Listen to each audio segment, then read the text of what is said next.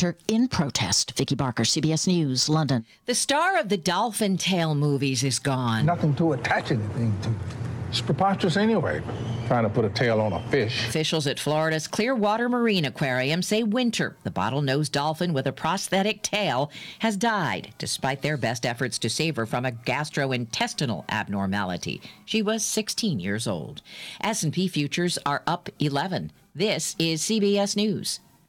Fever is the #1 COVID symptom, so be safe with an accurate thermometer. Only Exergen is proven accurate in more than 100 studies. Learn more at Exergen.com.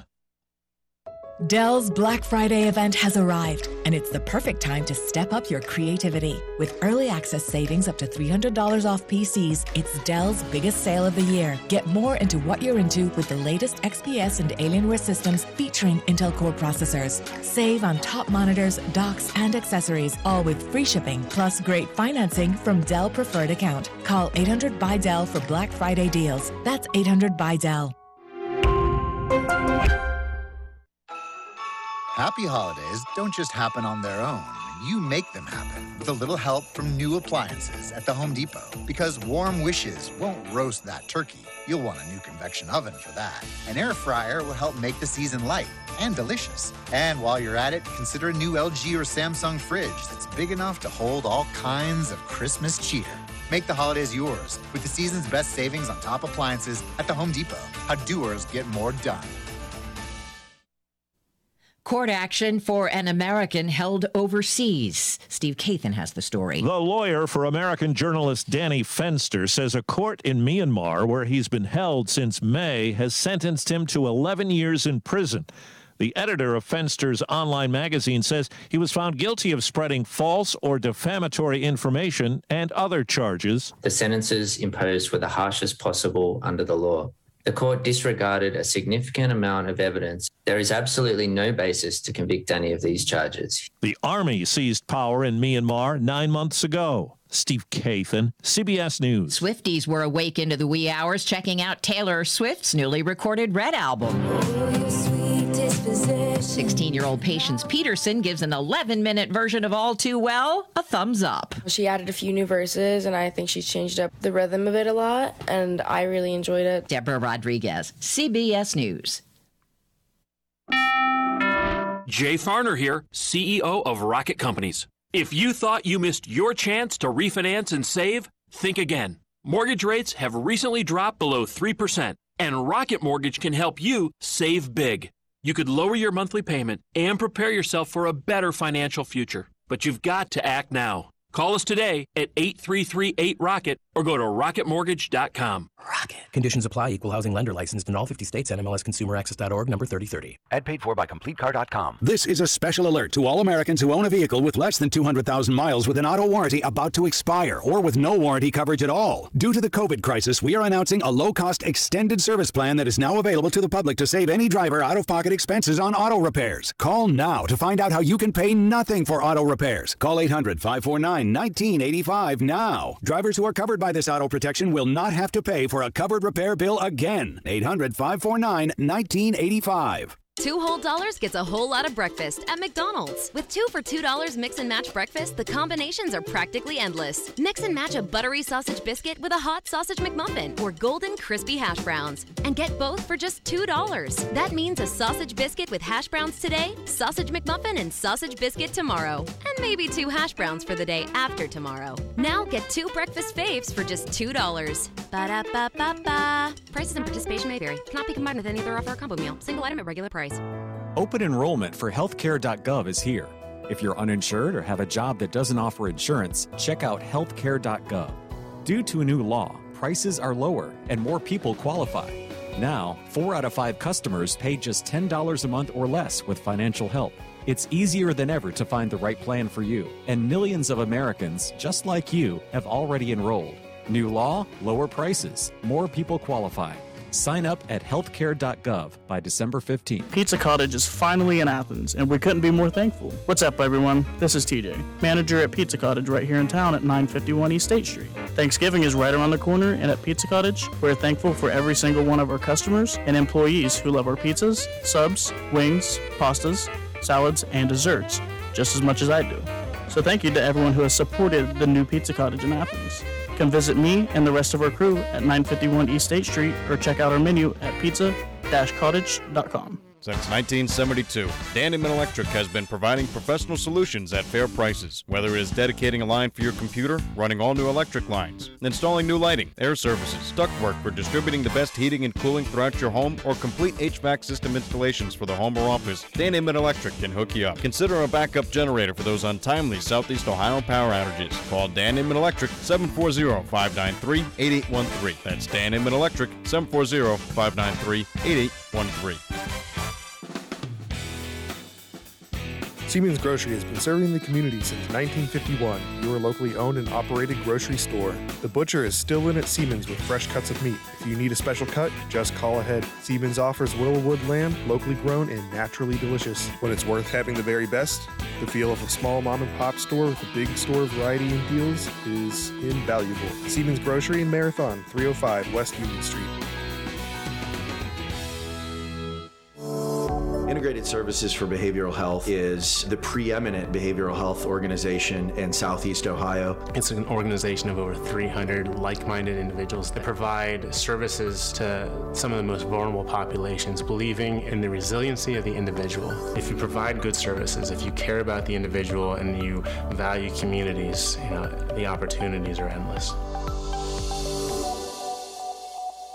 Stay on top of the news every hour at the top of the hour with CBS News Radio on Classic Hits 97 and 97.1 FM, WATH. That's right. It's a Friday. Good times for you and me. Just a few hours away.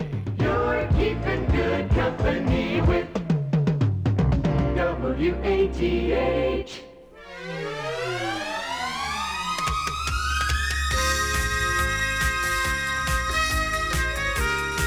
It's the party line.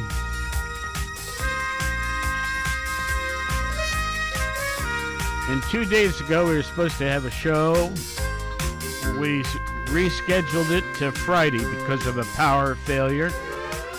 Friday being today, of course.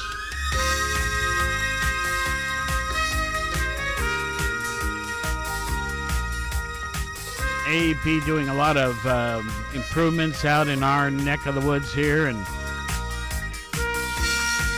once in a while something doesn't work exactly perfectly. So we had about an hour and 20-minute outage, exactly when this show would have been on Wednesday.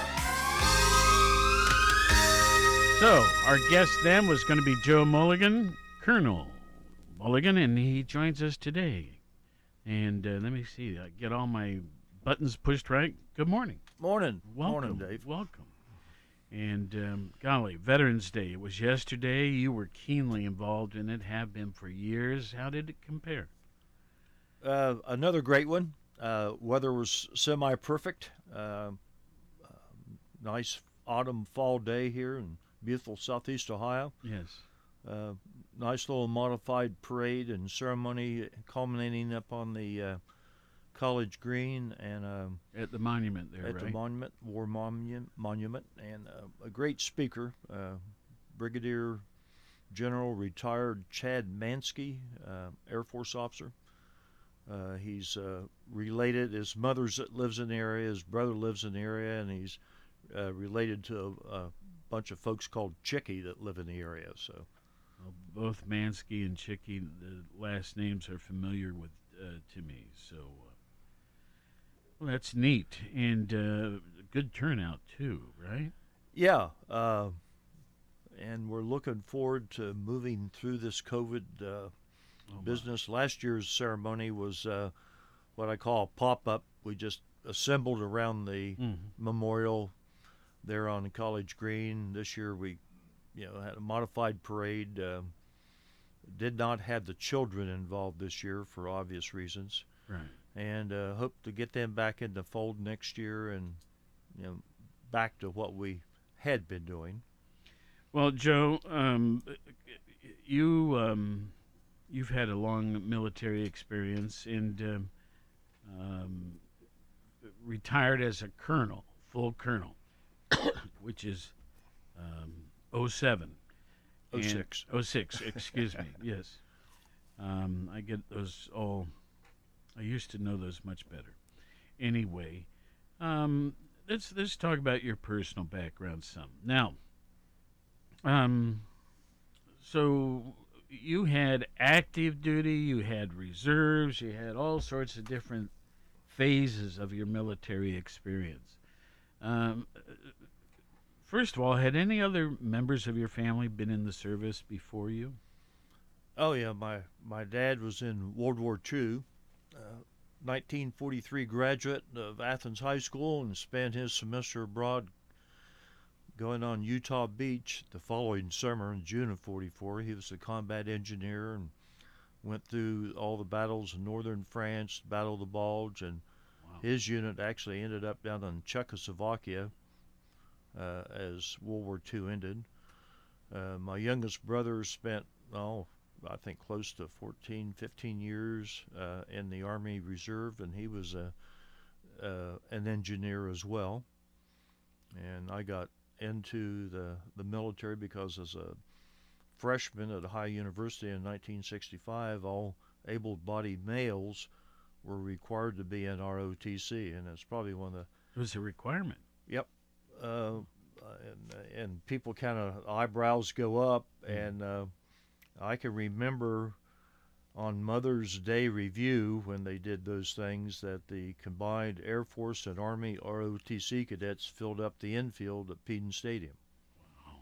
So that's sort of like a little picture of how many was in there. And then it was required for the first 2 years, and then you had to be selected to continue on in both Air Force or Army ROTC at that time for your junior and senior years.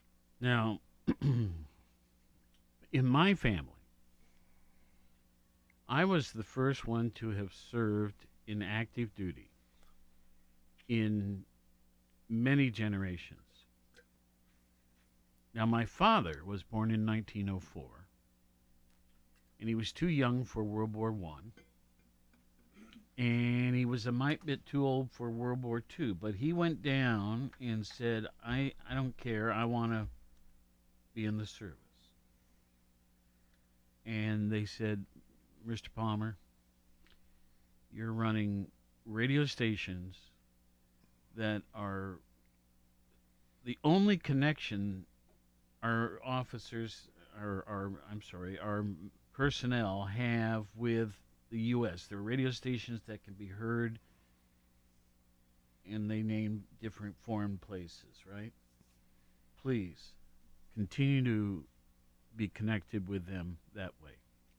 So he didn't end up having any military responsibility. It was I who got drafted. What year was it? I guess 1970. No, I forget now. But I got drafted. And,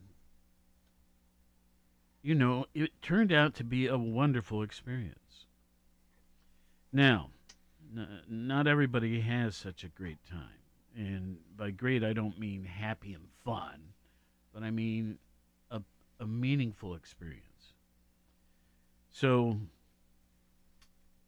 anyway, let's back up a notch. At the time that you decided to go into the service,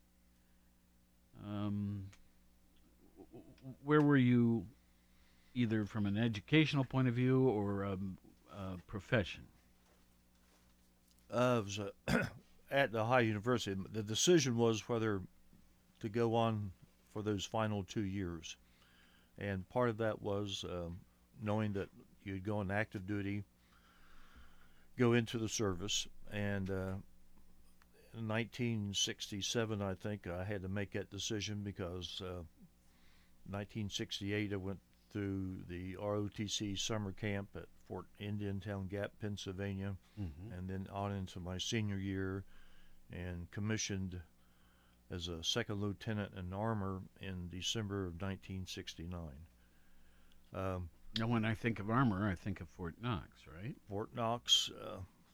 That's where I had my initial basic training and all that sort of thing. Yeah, and and I wasn't alone in that decision. Many of my friends were, through university and ROTC were making those same decisions. Mm-hmm. Vietnam was very hot and very real at the time, so our expectation was, for most of us, that we'd probably end up there. I did not. Little interesting wrinkle occurred because I got a graduate assistantship in 18 months, finishing that up early. Went on active duty in March of 1971, and at that time had orders to go to Fort Hood, Texas, en route to Vietnam.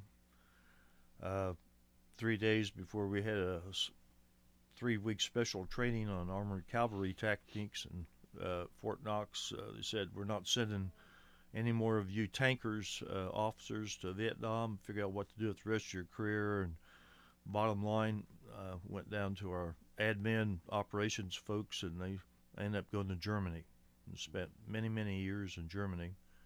And that time, the Cold War was very cold or very hot, depending on how you looked at it.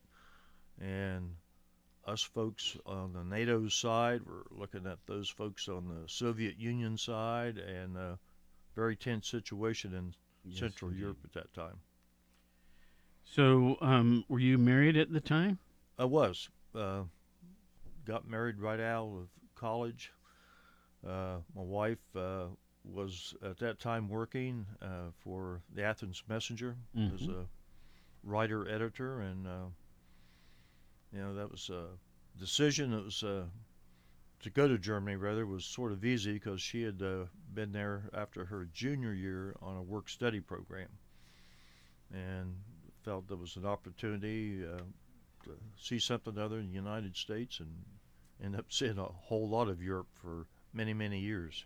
So, just as you were assigned, she went with you, right? Exactly. Good. Well, let's see here. Now, people that have talked to me about you say you had many years in the service, but they were at various different levels, I guess. And I'm not talking about in terms of your rank levels, but the type. Well, help us through this. Yeah, I served at active duty. For how many years? I think a culmination of about 5, because my first few years I was a lieutenant, and I got out, came back here to Ohio. I was in the Ohio National Guard for a couple years, went back to Germany as a civilian, got into the Army Reserve. They had an entire reserve command of civilians who either worked for the military, who worked in Germany or Europe, different places. So spent a lot of time in the reserves in Germany, and the big difference about the reserve units in Germany, they were attached directly to active duty units. So when that active duty component trained or planned, those reserve units were interwoven with that plan. And then got mobilized twice there for the first Gulf War in 1990 with 3rd Armored Division, and then a few years later got mobilized again for a peacekeeping operation down in the Balkans. So if you tallied all of those different years up, what did it come to? Right at 30. 30 years. Yeah, 30 years.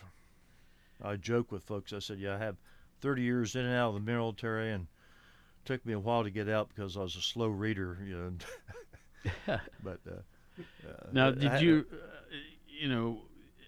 when you're in the reserves and things like that, does that allow for you to have another profession at the same time, and then you spend certain times there, or is it a full-time obligation?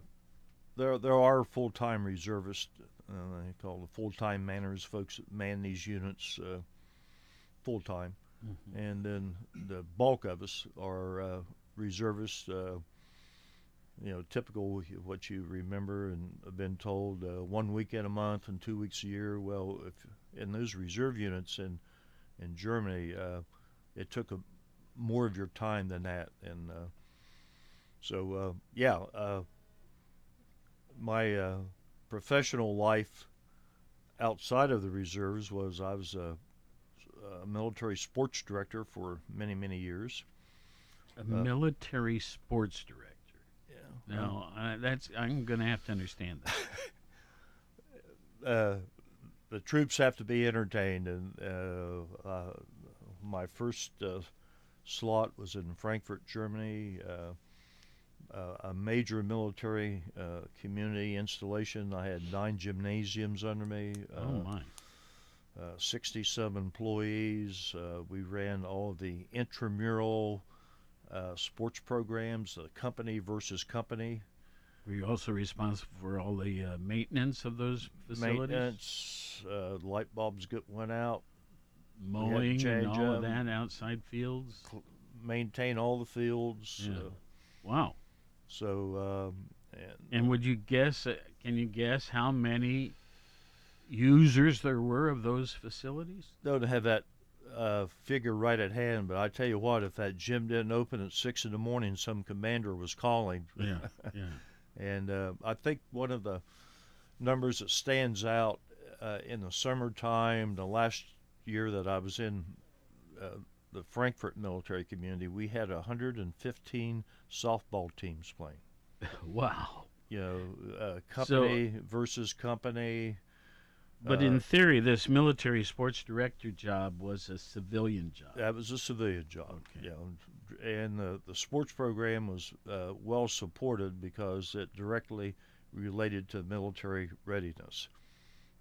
Physical fitness, Sure. spree, unit cohesion, all of those nice things. But your military occupation was armor? Armor. And, okay, so I had, when I got drafted, they called and they said, I got a letter. I got a letter and it said, you have 2 weeks. Report to Fort Hays in Columbus.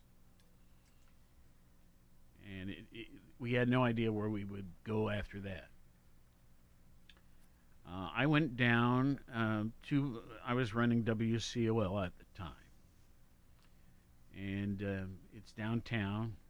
And I walked 2 blocks down to the old post office, which is now the Bricker Law Offices building. Bricker Law Firm. Catty corner from the state capitol. And in there had Army, Navy, Air Force, Marines, right? All their different recruiting offices. And I met with them. And I said, I have an important job here in Columbus. I can't just leave in 2 weeks. So I guess I need to find out what my options are. And they said, well, we can get you 2 months if you enlist. And you'd have a delayed entry, and that gives you more time. And after talking to all the different groups, and then also they said, I can't remember the exact bit up, but if you enlist for 3 years, you have a greater chance of picking what your military occupation would be. And I said, well, I'd love to be in Armed Forces Radio and Television, right? That was my background. Well, there's not too many openings in that. That's highly sought after. So I said, well, administrative duties. So I signed up for 3 years. Had a 2-month delayed entry, found my replacement, trained him. And the day came when I, once again, reported to Fort Hays. And I don't recall being told where I was going to be shipped. And off we go on a bus to Fort Knox. How do you forget these things? It's just, going into something that you just have no idea what it's going to be like or where you're going or what you're going to be doing. It's so weird. Blind trust. Yeah. And, of course, Fort Knox was the Armor Center. So even though I was, they selected me to go to a leadership school, which was about 3 weeks in duration, before I went into basic training. Well, that meant I had sort of a bit of a leadership role in my basic training company. And then out of that, they selected me to go to NCO Academy, non-commissioned officers. So, you know, I don't know. I just think I was lucky a lot. But everybody was getting their orders, but not me. You know, and I didn't understand that. So I went to the USO, who I had started to help a good bit there at Fort Knox, and said, you think there's any way I could get to stay here and help you guys? They said, we'd love it. And they got on the phone, and I remember I was sitting across the desk, and they called, Indianapolis was the headquarters for personnel, I think. And they said, we'd like to have him stay right here. And I could only hear one side of the conversation, but he said, Hawaii. Magic word. And anyway, he hung up and said, there's nothing I can do. Your orders are all in place. You're headed to Hawaii. I said, but to do what? He says, I don't know. Well, I ended up with a fantastic thing, and I don't know how I got to it. I really don't. And that's often the case.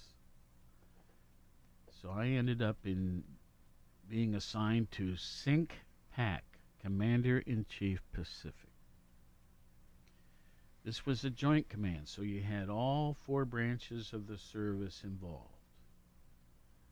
So you could be working right next to a Navy guy, and on the other side of you a Marine, and behind you maybe Air Force, right? And not too many enlisted guys. Most of them were officers. My desk mate was a full bird colonel from the Army, Ken Kokol.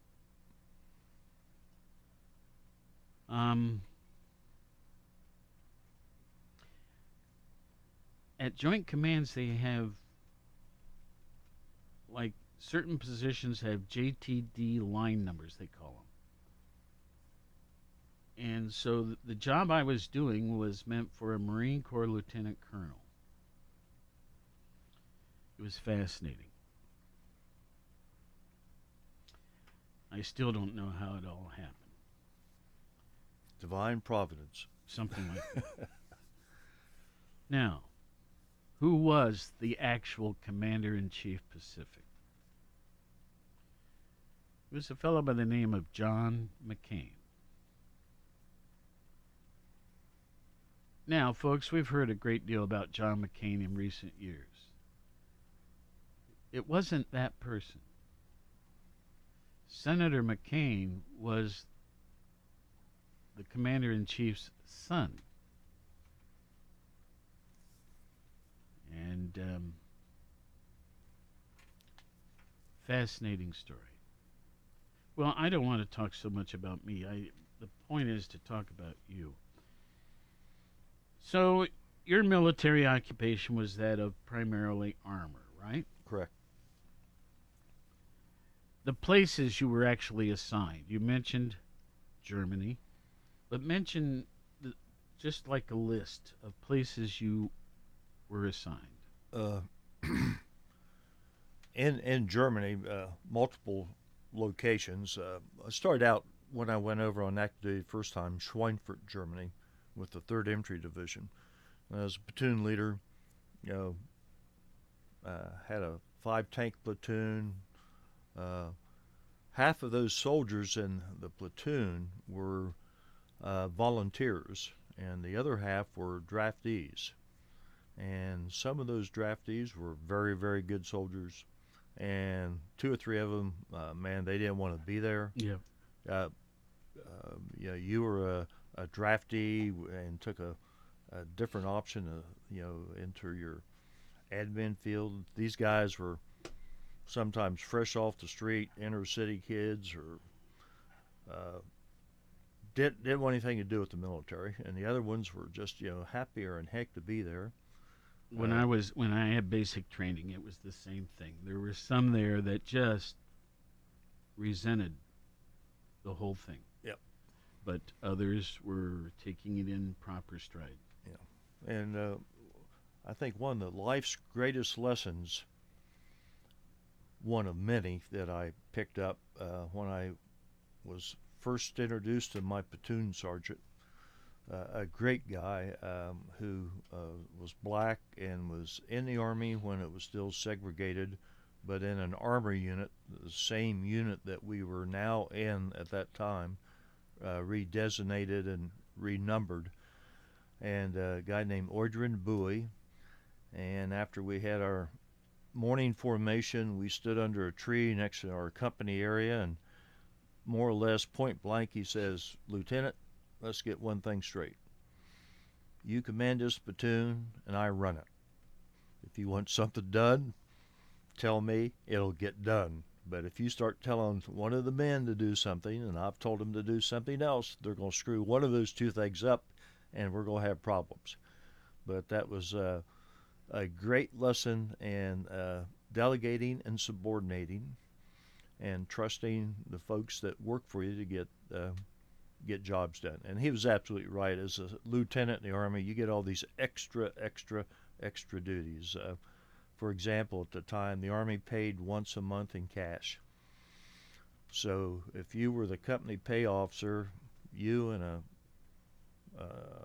enlisted soldier put your 45 on your hip, go to a designated place, get issued all the money to pay your company in cash, then come back and pay.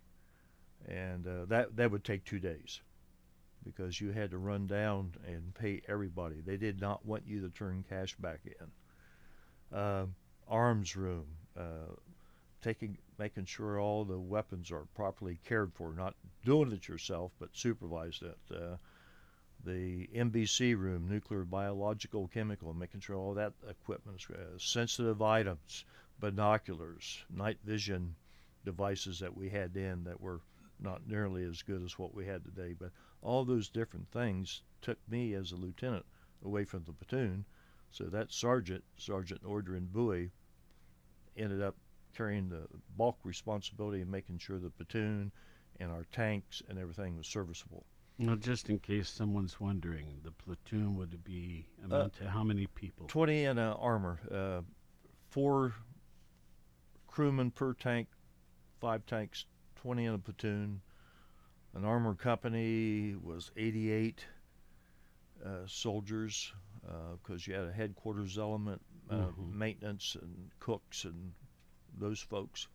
Battalion, armor battalion was around 250. Where an infantry battalion was probably close to 350, 400 at that time. So,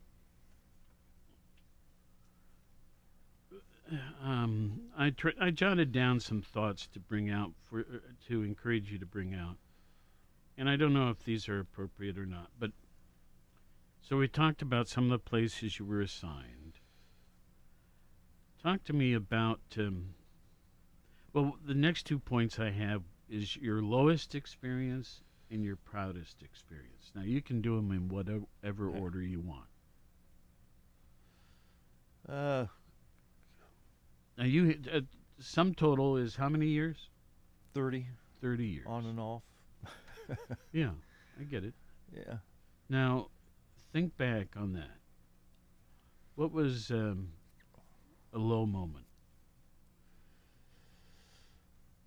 Well, I guess you tend to push most of those bad experiences to the rear.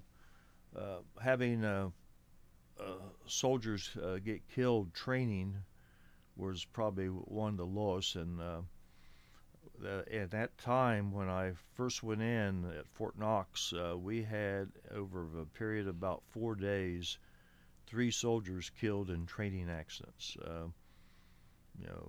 Get caught between 2 vehicles and crushed to death. And that was a period where you really had to dig down, do a little soul searching, and say, is this really what I wanted to be in?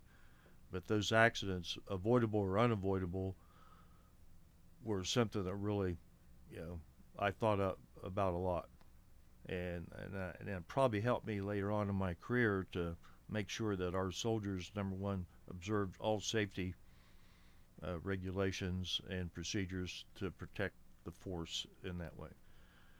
Now, some of the high points, the food was not always the best, but it was okay. And I say that kind of laughing because I tell you what, I've been in some chow halls over the years, and on the Army side at least, it was very, very good. I've been in some Air Force chow halls, and they were very, very good, and they did not have an experience with any food on the ships. But high points for me, my career high point was Desert Storm. It was just amazing, and to see how United States of America assembled all that force in such a short period of time to execute that war in the period that we did. And before that, I had been an instructor in the Army's Command and General Staff College non-resident program in Europe. So most of our students in the Command General Staff College that are reserve school taught were all active duty. And it was just a great professional feeling of satisfaction to see that we executed our build-up and ground war to what the Army doctrine was at that time. And it was a doctrine called air-land battle, which essentially meant that the ground forces and the air forces meshed together to accomplish the mission. And like I said, we didn't move outside that first page and second page of that doctrinal book much. The Air Force did what they best do, and the Army did what it best did. Together.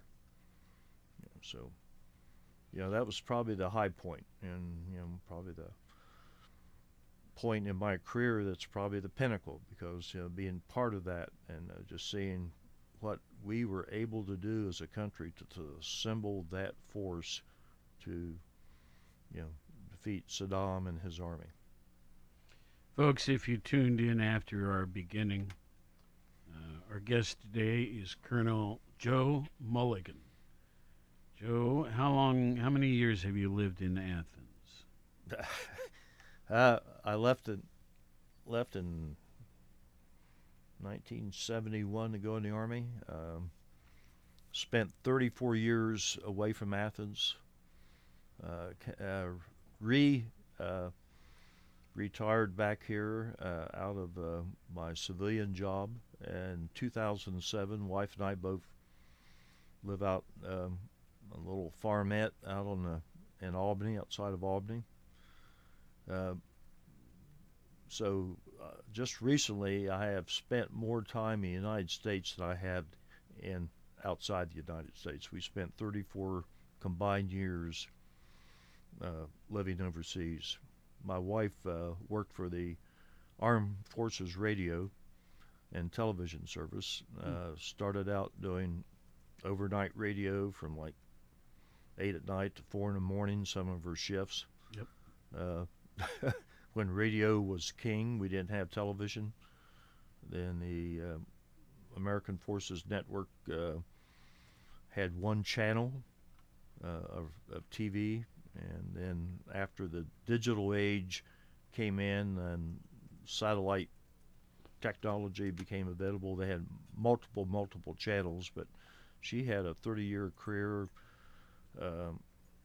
lockstep with mine in the military, and she retired as the head civilian chief of operations for the American Forces Network in Europe and deputy commander. So, whoa. Well, did she, upon returning to Southeast Ohio, did she pursue that career any? No, neither one of us sort of pursued any of our previous careers. She said she wanted to do something else. Done that for 30 plus years. She's a maniac gardener.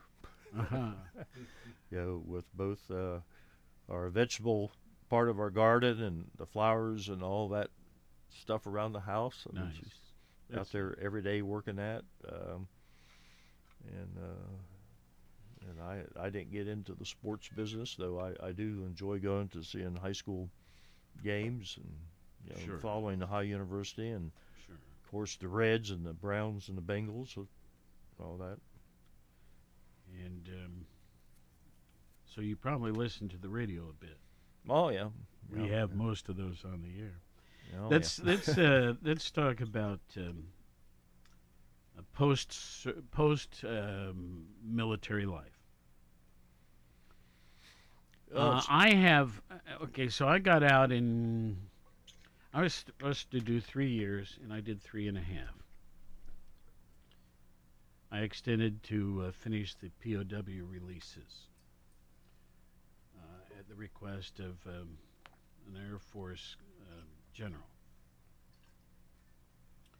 Anyway, and then I joined my dad, and we bought this radio station. Now,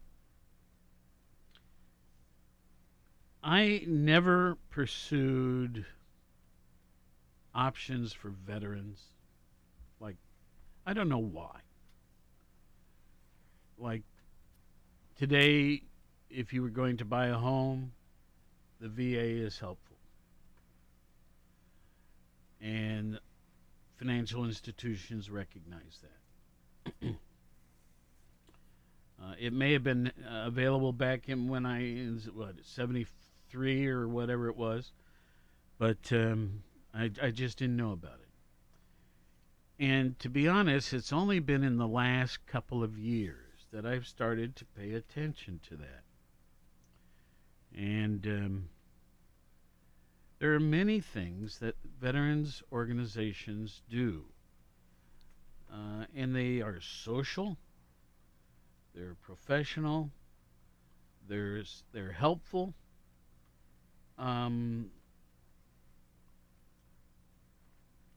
Did you take care? Were you engaged in it right from day one upon your retirement? No, I was not, as in what you were alluding to, but what I did in Germany, and this is after I retired out of the military as a civilian, I got involved in the VFW.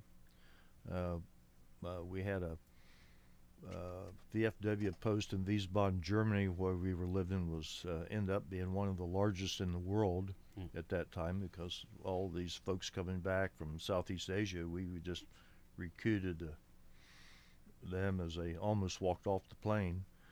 But to get involved with veterans issues back here, one of my motivators was my dad passed away in 1997, and the local honor guard was there at graveside to assist in the military honors. And I made up my mind then. I said, if we get back here or wherever we end up, then I join the honor guard, and I've been on our honor guard since 2007 when we retired here, and for various functions too. Parade yesterday, for example, different schools that asked veterans to come in.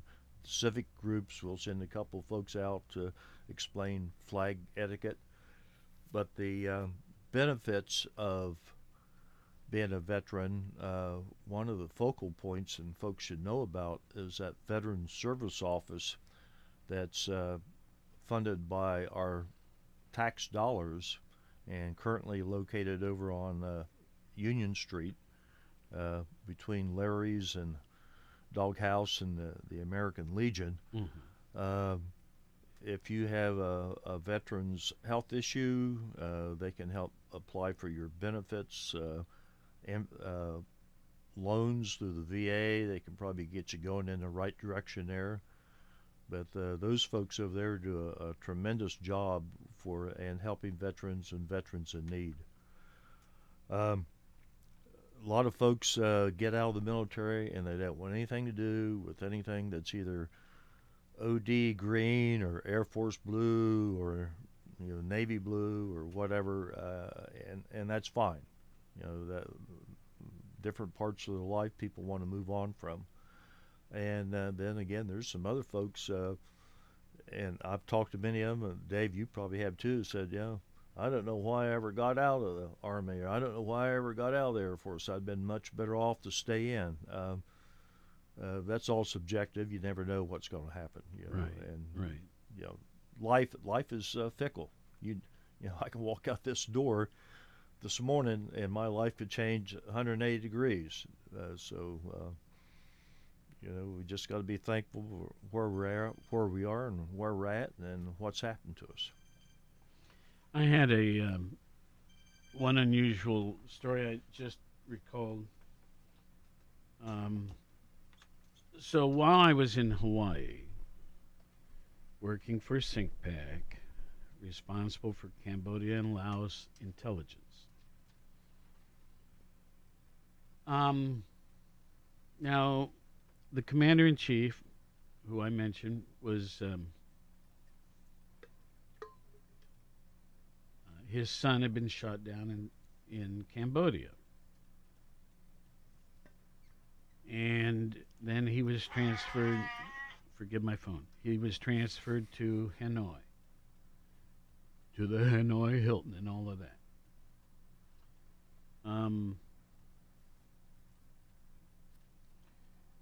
When the Vietnam War ended, I was then asked to sit on a special committee representing J2. J2 means intelligence, folks, on all the POW releases. So I did that. Now bear in mind, I'm in E5. But it's just joint commands are very unusual. So the day came when we shipped all of the POWs to Guam first. There they were able to get new uniforms and clean up, and then they got on a plane and came on into Hickam Air Force Base in Hawaii, Honolulu. When his son got off the plane, you can bet the father, was the first person there to shake his hand. But I was third. And what an experience that was,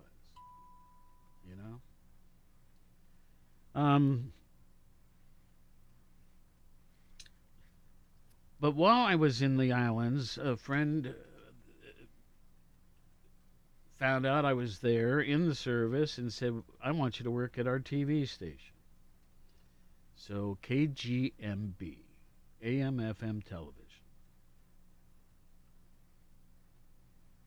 So we were also a CBS affiliate and responsible for the first raw edits of CBS reporting from the war.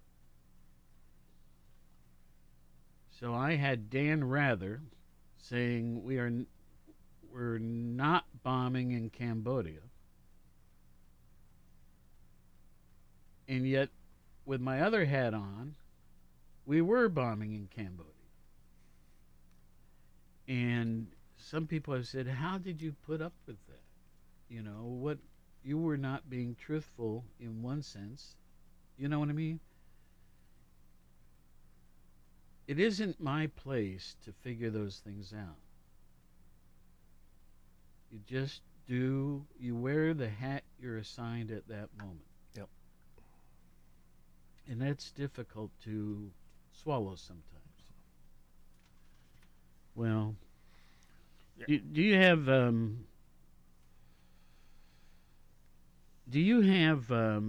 okay, so VFW, you would recommend that veterans be active in that, right? Well, the VFW or American Legion, the DAV, Disabled Veterans of America, AMVETS, American Veterans. I personally, and I'll get the ire up of all those different organizations, I think all veterans should be in one organization so we speak with a unified voice. You know, I don't see that happening right now, but it's good when we all advocate for the same issues. For not only the folks who are out of the service, but for those who are in the service that will be affected by certain issues. For example, a hot topic now are all those burn pits coming out of Iraq, Afghanistan, places where you don't have great public sanitation opportunities. And to get rid of all that waste, you burn it. We did a lot of that in the first Gulf War. Yeah, just for sanitary reasons, you got to get rid of it. So if there's conditions affected our service people adversely with their health and everything, I think that needs to be addressed. Some folks, like I said, when they walk away from the service, they didn't want to have anything to do with it. And some folks, they cling to it. One of our older members in the VFW in Albany was in the Navy during the Korean War, and he keeps joking. He says, when I got out of the Navy, I couldn't wait to get back home to Vinton County and straighten that place out. He said, God, I wish I'd stayed in the Navy. So favorite stories. I just told one of mine. I'll bet you got dozens also. Ooh, yeah. Pick one, if you can. We have about 5 minutes. Interesting tidbit on General Colin Powell. General Powell, in the mid-'80s, was commander of the U.S. 5th Corps, which is a 3-star billet in Frankfurt, Germany. And he had been selected to be the head of the National Security Agency, working for the president. And he sort of ignored a call, I think, if the story is correct. But Caspar Weinbrenner, who I believe was Secretary of Defense, was coming back through Germany from maybe Vienna, some conference down there, and he was told to stop in Frankfurt to grab General Powell by the ear and tell him to get back and report to, I think, President Reagan at the time. Powell was away that morning when Caspar Weinberger appeared without notification. So trying to get the general to come back to Frankfurt so Caspar Weinbrenner could just kind of pat him on the back and said, Colin, 6 months in this job is all you're going to get. The president wants you. Caspar Weinberger went over to the local Frankfurt American Military High School and spoke to the student body. And was given a few notes as he walked in and said, hey, congratulations, you had a big football victory on Saturday, and spent about an hour talking to the students until General Powell's helicopter got him back to Frankfurt, and Caspar Weinberger could go up there and set him down and say, Colin, you're going back to Washington to serve the country in another capacity. But General Powell's great intellect, great commander, served his country well for decades. Hats off to him. Bless his heart. I had twice the opportunity to work with Henry Kissinger. Yeah. With the Paris Peace Talks. And what a fascinating group represented our nation. Well, Veterans Day. Folks, I hope you will I don't know how to put it exactly.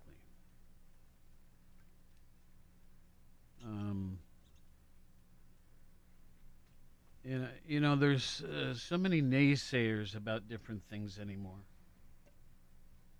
Whether it's vaccines or anti-establishment or you know what I mean, I hope. And the military, for any nation, I think is an important role, important responsibility. And I think we have kept ours in line with what it's supposed to be. Some countries don't. What would your final comments be today? Well, first of all, the military is not for everybody. It's a way of life. It's not different, but it requires you to do the right thing at the right time, and that's important in the military. To understand your role, to be responsible to the chain of command, both going up and for those below you. And it takes a little extra discipline, I think, at times. There's a whole lot of training and time that you put into your profession to train, to be able and to be ready. And that might be that phone call in the middle of the night that says, pack your A bag and B bag and be at the company tomorrow morning. Well, Colonel Joe Mulligan, U.S. Army, retired, 30 years of different levels of service, and thanks for coming in. My pleasure. And, anytime you think of something else that you'd like to have our audience be aware of, please get a hold of me and we'll be happy to do it. All right, folks, that's it for today. That's it for the week. And, golly, what a week it's been.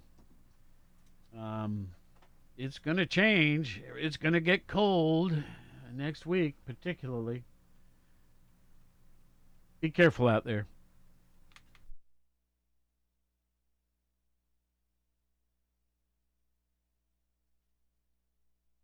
In our 72nd year of serving Southeast Ohio, AM 970 and 97.1 FM.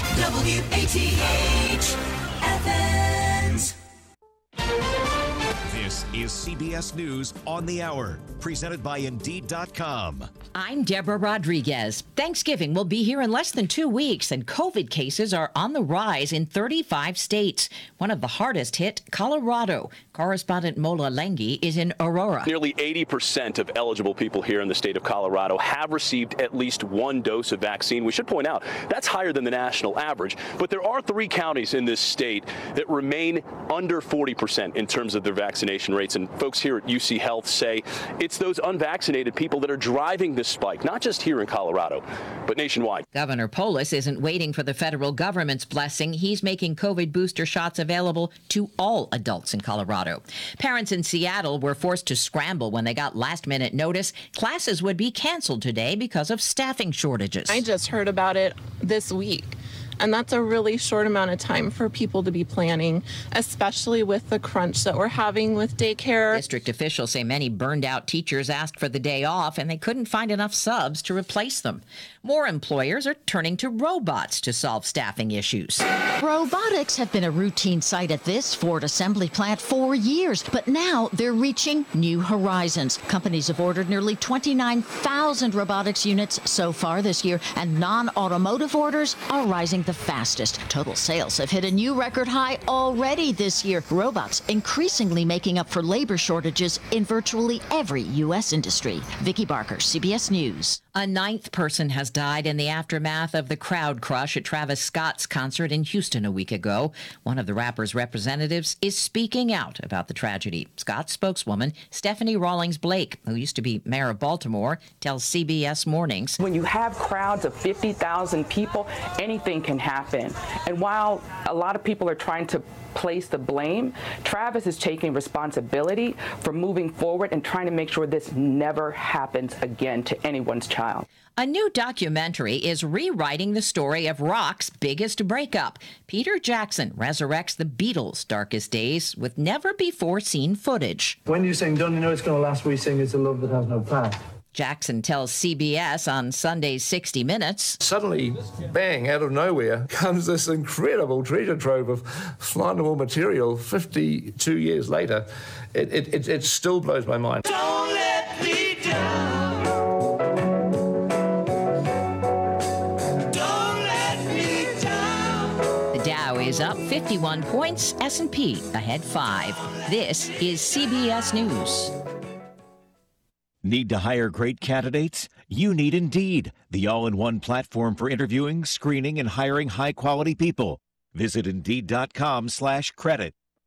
At Shell, we know from the time you get up to the time you wrap up, good night, there's a lot of meetups, eat-ups, and hurry-ups. So come to Shell and get 3 things done at once. Fill up with Shell V-Power Nitro Plus to help keep your engine running like new. Save up with the Fuel Rewards program and never pay full price for gas again. And snack up with in-store rewards to save even more at the pump. Make the most of the stop you need to make with Shell. And engines that continuously use Shell V-Power Nitro Plus premium gasoline. See full terms and conditions at fuelrewards.com.